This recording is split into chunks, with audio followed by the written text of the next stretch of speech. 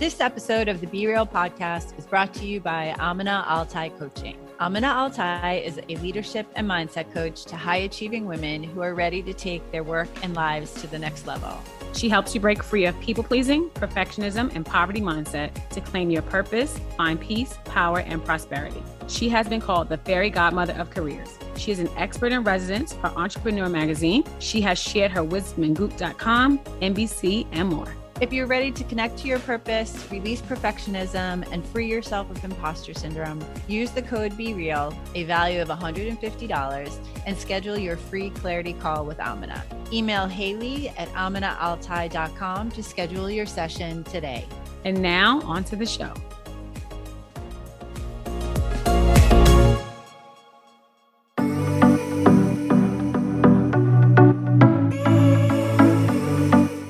Welcome to the Be Real podcast. I'm Diana Gasparoni. I'm a visionary psychotherapist, CEO, and founder of Be Well Psychotherapy and Be Her programs.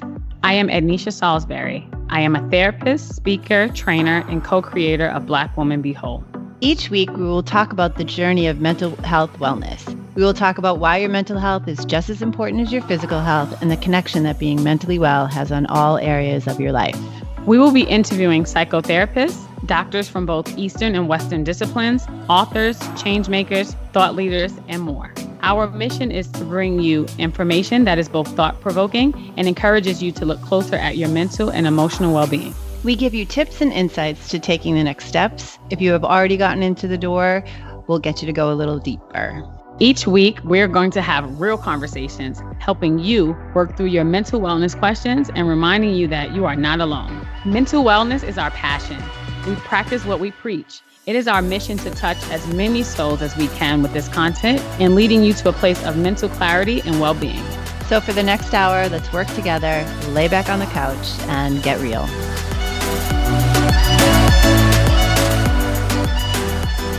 Welcome back. It's Be Real. Me, Diana Gasparoni. And me, Ednisha Salisbury. We are back again for another week. I think We we're are excited here. to be here. I mean, we're excited to be here. We, we enjoy each other's company. We like recording the podcast. Those things are all true. But life is True. getting harder. Now that the Delta variant is here, I have to say, there is a bit of, I'm not scared. I don't want my life to go back to being in the house all day. I don't want that because I'm back in the office. I like seeing my clients in the office. Yeah. It's the energy that comes with actually seeing people in person when I'm talking to them and listening to them that I missed. And now it's back and I don't want it to be taken away. I totally understand. Today's topic, Drum roll, because it's the two of us, right? We made a promise to our listeners and to ourselves that we would talk a little bit about what we do, not just interview people, but talk about what we do. So we decided today we were going to talk about depression, not the sexiest topic. Not at all. It is something that we treat and something that we see a lot of. And I think bringing up the Delta variant and the anxiety and the sadness that are coming up. So I know I did that thing that I do sometimes and send you an article. And, Freud's a little hard to sit with, but the concepts of mourning and melancholia, and which we don't have to go do a deep dive into the Freud article itself because it can put you to sleep, but it's a beautiful article about the difference between sadness and depression, grief, and the difference between a depressive episode or depression itself, the diagnosis of depression, because one is time limited.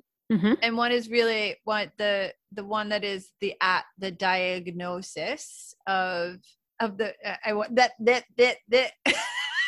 You okay over there, Diana? No, because you have people will come in and you can be depressed and it's temporary, right? Yes. And then people can come to you and the depression is it feels like it's stuck on their soul, and it feels like it's who they are, right? Who they are. Like they show up in this way day after day after day. Right. So, I mean, one of the ways that especially the article itself, right? Because it's when you talk about this depression, this that becomes part of you, and like you really try to like get out of the way. It's like, you know, when you have gum stuck on your shoe and like you try to pull it off, and like you pull it and it's like stuck, and it's just like, and then you get part of it and then you're like, ooh, I got some freedom. And then you look back at the bottom of your shoe and you're like, damn it, that shit's still there. And it's like you pull it and it slaps back. You pull it, it slaps back, right? That's what it. And then like when you finally start to excavate it, this depression, it starts to like, you start to feel better. Like you look and it's still like you're always excavating, right? Like it's always there. And sometimes it feels like there's no freedom from it. Where grief and sadness, it's like, although you can't say to somebody, it will end, oh, look, you're sad today. Today's the 27th of August. You're going to not be sad on September 27th. So you're good, right? Because that's not the way that the mind works either. And I think that during this time of the Delta variant and like the not knowing, I want to say the history of the pandemic, it's sad. Like there's a lot of sadness. There's a lot of loss. There's a lot of, and people have been isolated for a long time. And that is, a lot of people have been isolated for a long time based on the fear and the anxiety. And we are seeing more depression and more sadness in the office. Don't you think?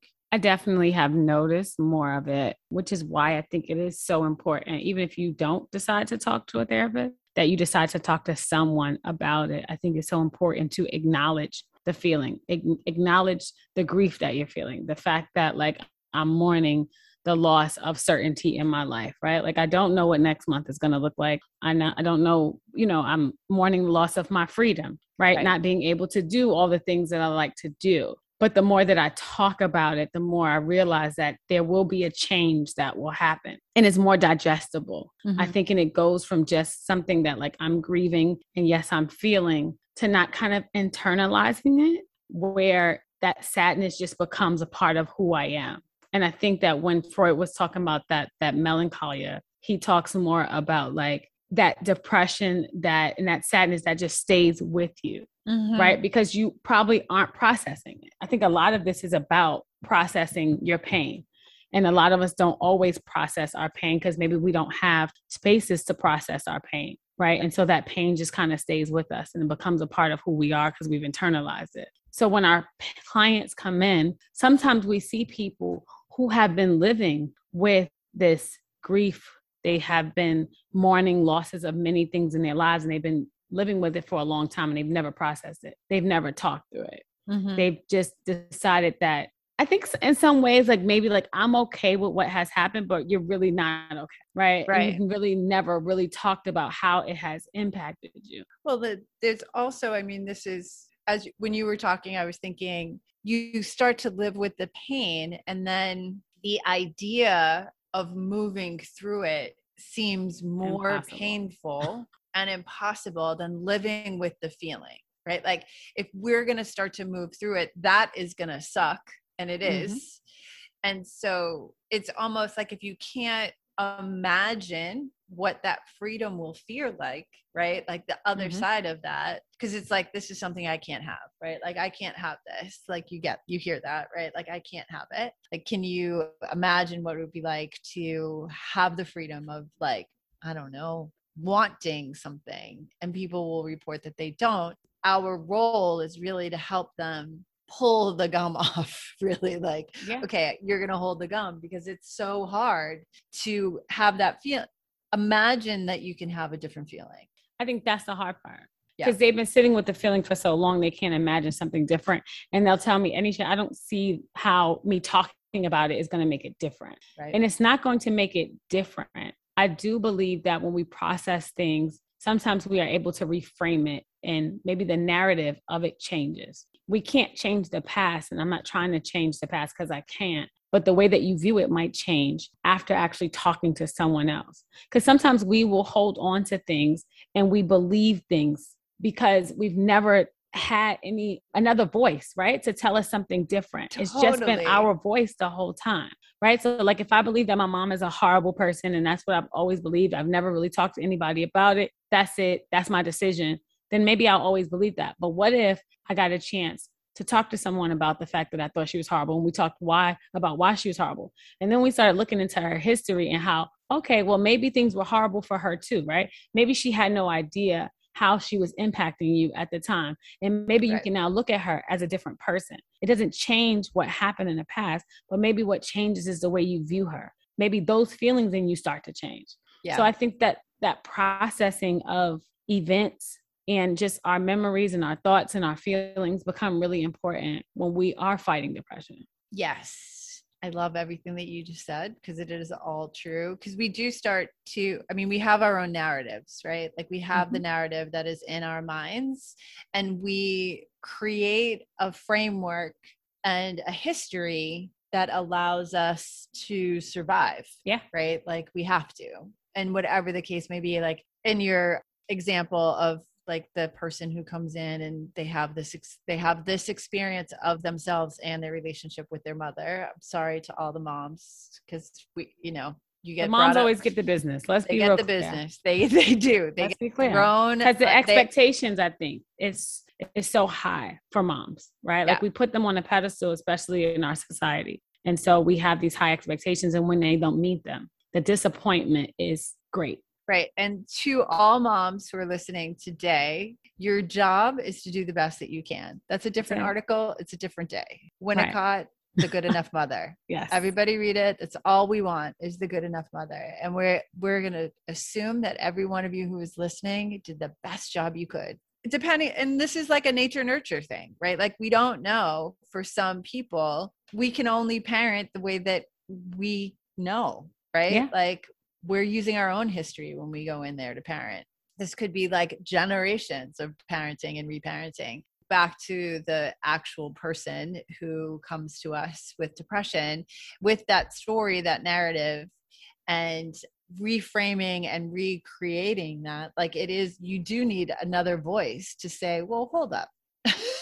Yeah, let me question that a little bit, right? I'm just going to, like, this is a version, right? It's your version, and it's a good version because it's the one that you have used to keep yourself safe, but you're safe, right? So like, let's see if we can't have a different experience in the world that's a little bit lighter and has a little bit more freedom to it. I think also sometimes people hold on to that narrative because it's become a part of who they are, right? Like their identity. Also another article. No, go ahead. It becomes a part of who they are. And just like the sadness becomes a part of who they are, right? They can just say, well, this is just me. Mm-hmm. And I'm like, I don't know if it's just you. Like you could be different. It is a choice. And I think that when people come to us, that's one of the first conversations I have. Like, it's a choice who you are. You can actually choose to be someone different. And I think that again, I'm just going to give all the heavy hitters. Identity, Erickson. So, but it's true. People do come and they're like, okay, this is who I am. And you're like, that's great. And so this is who you are. Is this who you want to be? Right. And the idea that you can have like a characterological change isn't one that we think about, because without an intervention, because we think we are who we are. This is the way I react to things. And it, a lot of times without any self-aware, I mean, I don't want to say that people with depression aren't self-aware. Of course they are. Like with that, I'm trying to stay away from the super clinical language. With the other person in the room, it gives you the opportunity to be like, examine that other thought that you may have had to yourself. Like, I wish I could be blank, right? And like, maybe you didn't want to say it out loud to another person, because it does, going back to the mom, it does sort of, at some level, you have to reject that idea and then reshape your relationship with the person, both yourself and the caregivers and the people around you. It's hard. Yeah. Sometimes people are not ready. And when someone who has depression comes to see you, know that is a long road. If you are someone and you are dealing with depression and you go to therapy, know that it's going to be a long road, because there has to be some undoing and some unlearning, right, of the ways that you've been for so long. That has to happen. And that doesn't happen quickly, because I think the big part of therapy that we don't always talk about is the relationship, and how important the relationship is with the client and the therapist. So you're going to have to trust me enough to kind of open up these parts of yourself that probably maybe you've never opened up before. And also to trust me enough to allow me to challenge you in your thinking. And that can be very difficult too, because sometimes we can be very wedded to this idea. And so we don't want to hear anything different. And so when I challenge you, it may take you time to accept that. And it has to take time for me to be able to challenge you so that, you know, I won't say things and you won't not come back the next week. Right. So, like that challenge doesn't come in the first session. No, like it takes some time. Right. There has to be an established rapport. And also for you as the patient to be able to give a timeline, give a history so that you and the therapist can really like walk through the history and see how it's affecting the present. And if in the present, in the history, we can like sort of pinpoint where or how this defense, this melancholic defense came into play to protect you, to protect your mind, right? It isn't, I'm going to say it again. So one of the things about depressive thoughts, right, is that it tends to be that you're attacking yourself, right? Like you're not being able to excavate, that's the way I want to say it, and like turn that outward and find a way to challenge the thought that's going towards you, to turn it out and look at that internal critic that is really like super hard on you, and be like the person that's like, hey, would you really talk to another living soul the way you talk to yourself? Hell no. We're always our worst critics. Yeah. I think people have a belief that like, if I'm not hard on myself, who will be? And if not, things won't get done. And I think that there is a part of us that need a little bit of that, right? To make sure that things don't get done. I mean, things get done, excuse me. But I'm not sure how hard you need to be. And I'm not sure like what behavior was modeled for you, right? On how hard to be on others and on yourself. Okay, a little super ego, couldn't help it. Inner critic, super ego. I'm going in. Go all in. Going. Do the therapist thing. Go for it. But in that, like, that becomes so, like, we all have one. We all have a super ego. We all have an internal critic. We all have a part of ourselves that is our internal parent, right? Somebody like the voice that's like, oh, no, like that's hot. Don't touch it. Let's be like that simple. But when she gets a little like out there and she gets to be a little too mean and a little too much, there, I brought it down, right? Like someone's got to go in there and like talk to her. And that's what your therapist does, goes in there and like talks to that super ego voice that's in there, that's telling you like, hey, how come what you're doing isn't good enough? Like, what is it that you are actually supposed to be doing, so that we can like hear that other voice, the voice that's like, I'm okay, right? Some people call it inner child work. When you go back and reparent the inner child. You don't love that term, do you? I don't. But it does work. I mean, I'm not going to, I just don't like the language about it. Right. You can not like the language and still think that it's important work to be done. Because that's what we're doing, right? Like it's all the work that we're doing. Like we're having, like we're really looking back at the history. The history informs your present. There's, and then you have a fantasy about the future. All the work that we do is inner child work. And it's really like allowing the layers and layers and layers and layers of being human to come to the surface and being able to talk about it. I mean, the mind is a beautiful place when it's, but also a scary one. Yeah, exactly. It is. And we have so many thoughts all day long. And so like, which is like when we get caught on these thoughts, right? Like attacking ourselves, or like that bring us to this place of melancholia. Like think of all the other millions of things that you could be thinking about. Right. Like millions in a day that you could be thinking about that would like shift your perspective of the world. But I think it goes back to, I forgot what the number was, but how we have like at least like 30,000 negative thoughts a day. Like most of our thoughts that we do have are 70%. negative. 70% of our thoughts are negative. Good goddamn. That's rough. How do we combat that on a day-to-day basis, right? And not kind of be a negative person in some way, right? Like how do we not allow that to take us over? on a day-to-day basis, right? Like, how do we not let that small thing that happened, like that person that skipped us in line in the morning, to let it go and not allow it to like mess up our whole day because we keep thinking about Right. how rude that person is, or that why not person say anything to them that called in sick so you couldn't get a massage that day, or that. How do you let that not ruin your whole day?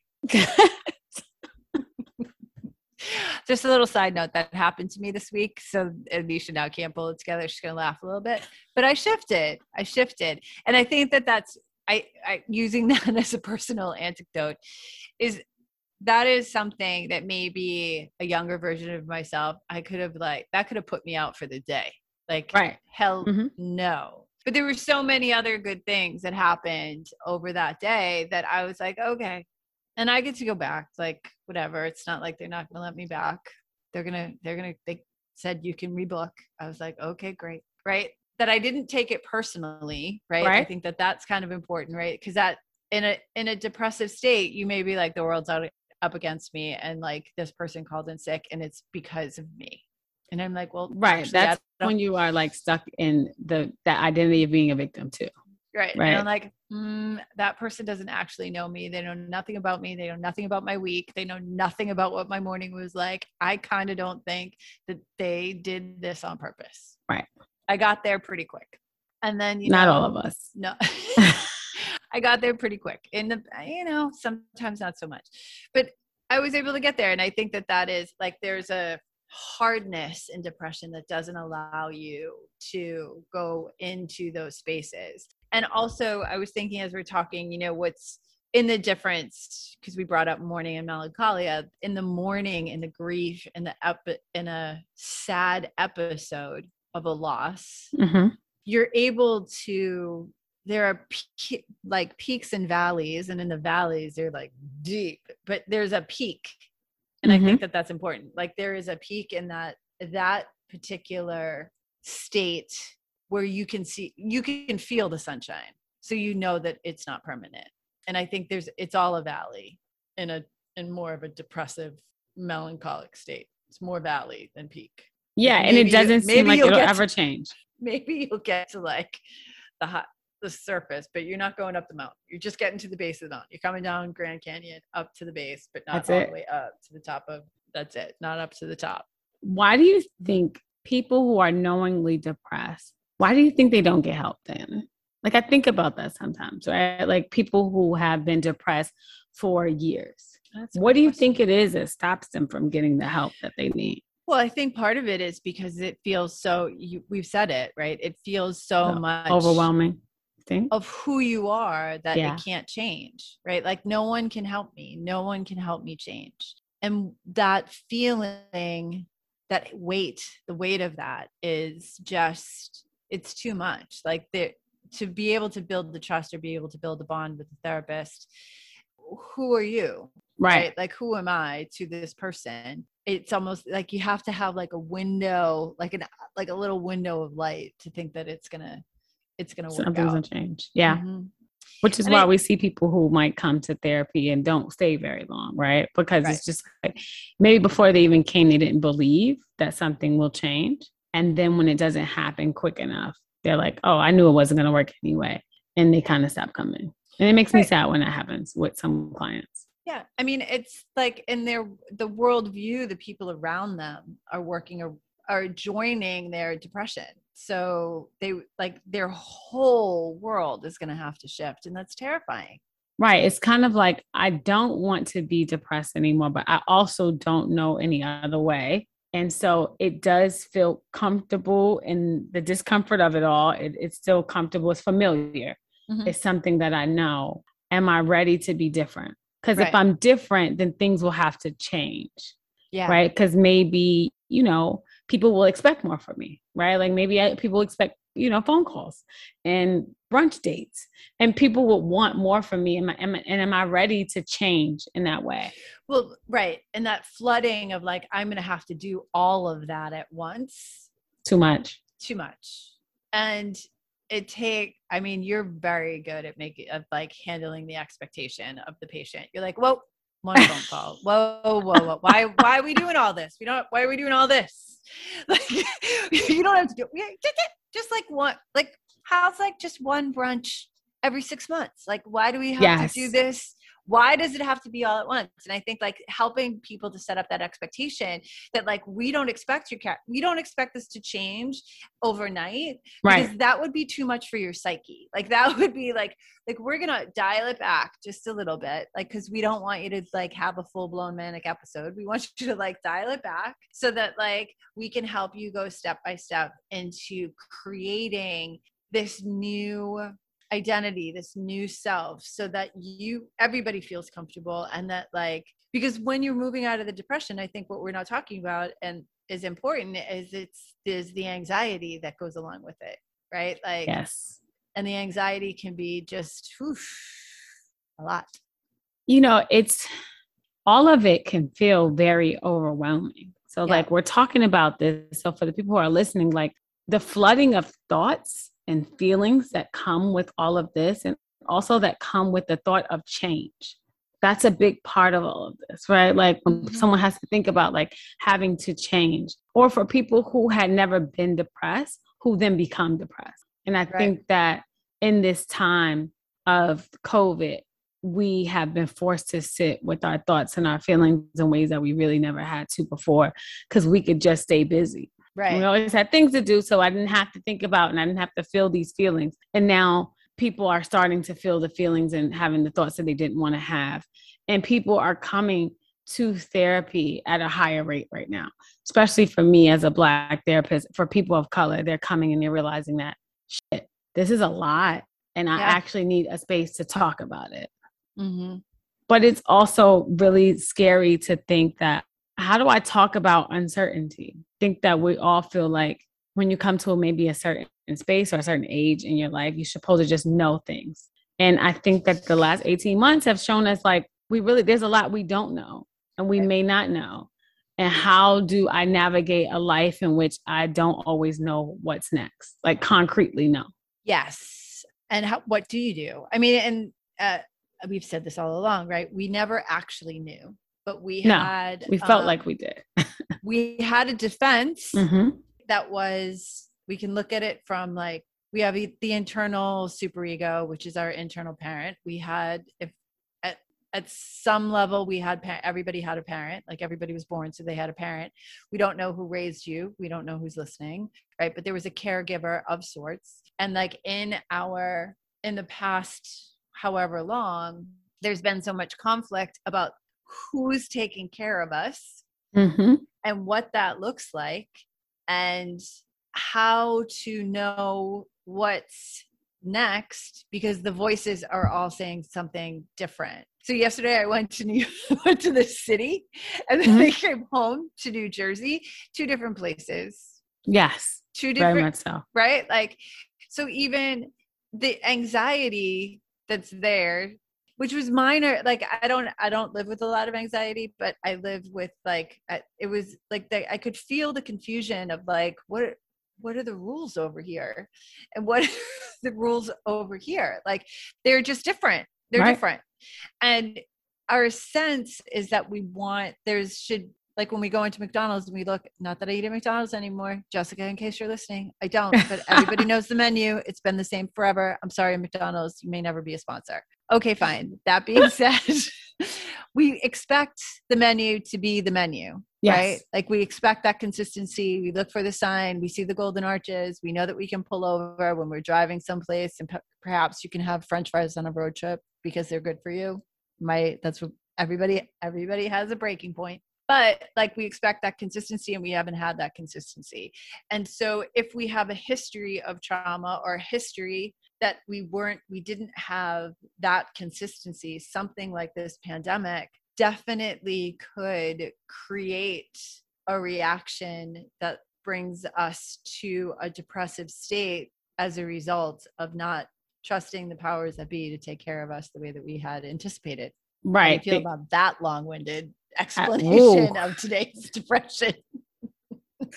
I wasn't ready, but I took it all in. I promise. I took it all of it in. Basically, it's just like a trigger for some people, right? Like Oh, I mean, I could have just said that. You could have said trigger. It's fine. It's totally cool. Yeah, I was thinking that. You were thinking trigger, and I was thinking all of the other things. I was thinking the very long-winded way to say trigger. So guys, I'm sorry that we're laughing during episodes talking about depression. However, well, in order to get through a time like this, you do have to have some laughs when you're dealing with serious things. But I think that as a defense, it's really important, right? We want to bring information about a serious topic and really talk about it. Yeah. And if you know somebody in your personal life who is depressed, it's really heavy and it's really hard. If you yourself are depressed, it's really heavy and it's really hard. And we know the seriousness of it. And I think like when we laugh about it, it is our own, it's our own defenses because of the weight of the issue. It is a heavy one because I think that a lot of us are experiencing like things that look like depression, but they just may be sadness. And so that feels heavy for us. And then some of us may have people in our lives who are actually depressed. Yeah. And that can feel super heavy. And sometimes we don't know how to help them other than kind of sitting with the sadness with them, which can feel overwhelming for us and can feel very sad. Yeah. Because it's definitely true. You know, this has been a hard time for a lot of people. But I do believe that even if you don't decide to go to therapy, but of course, we will always tell you that we think that that could be helpful. Talk to someone. Yeah. You know, allow someone in. Yep.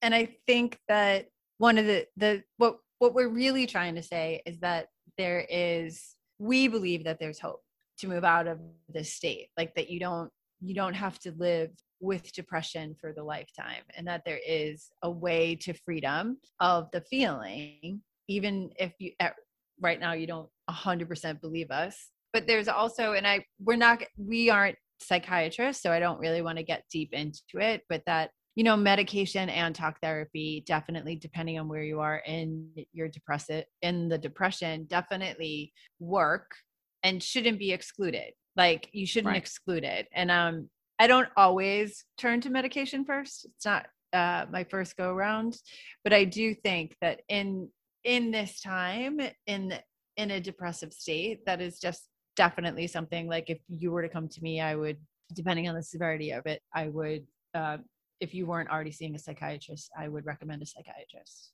That's what I would say. I often recommend it when I feel like it's kind of hard for someone just to kind of navigate their day. Yeah.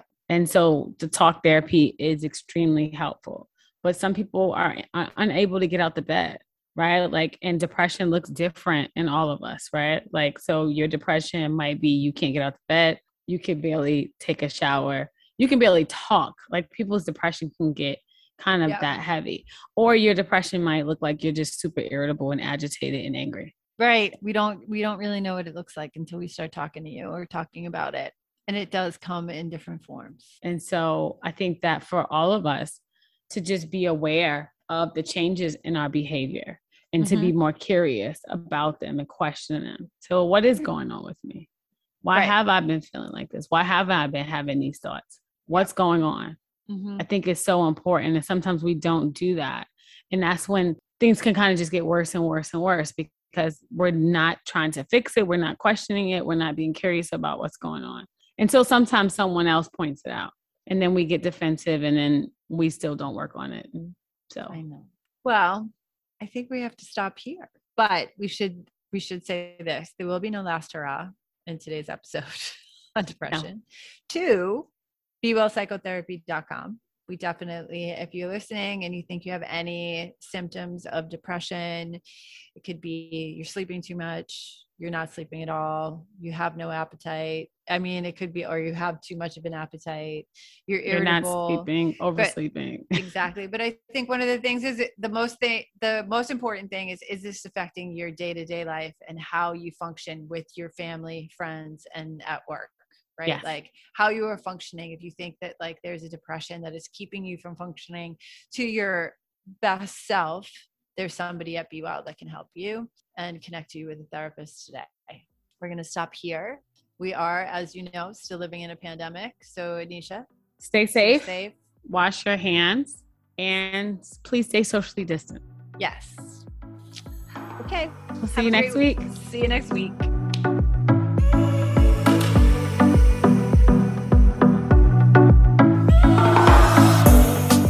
Thank you for listening to the Be Real podcast. Stay connected to us and subscribe to Be Real wherever you listen to podcasts. And if you are feeling it, how about a 5-star review?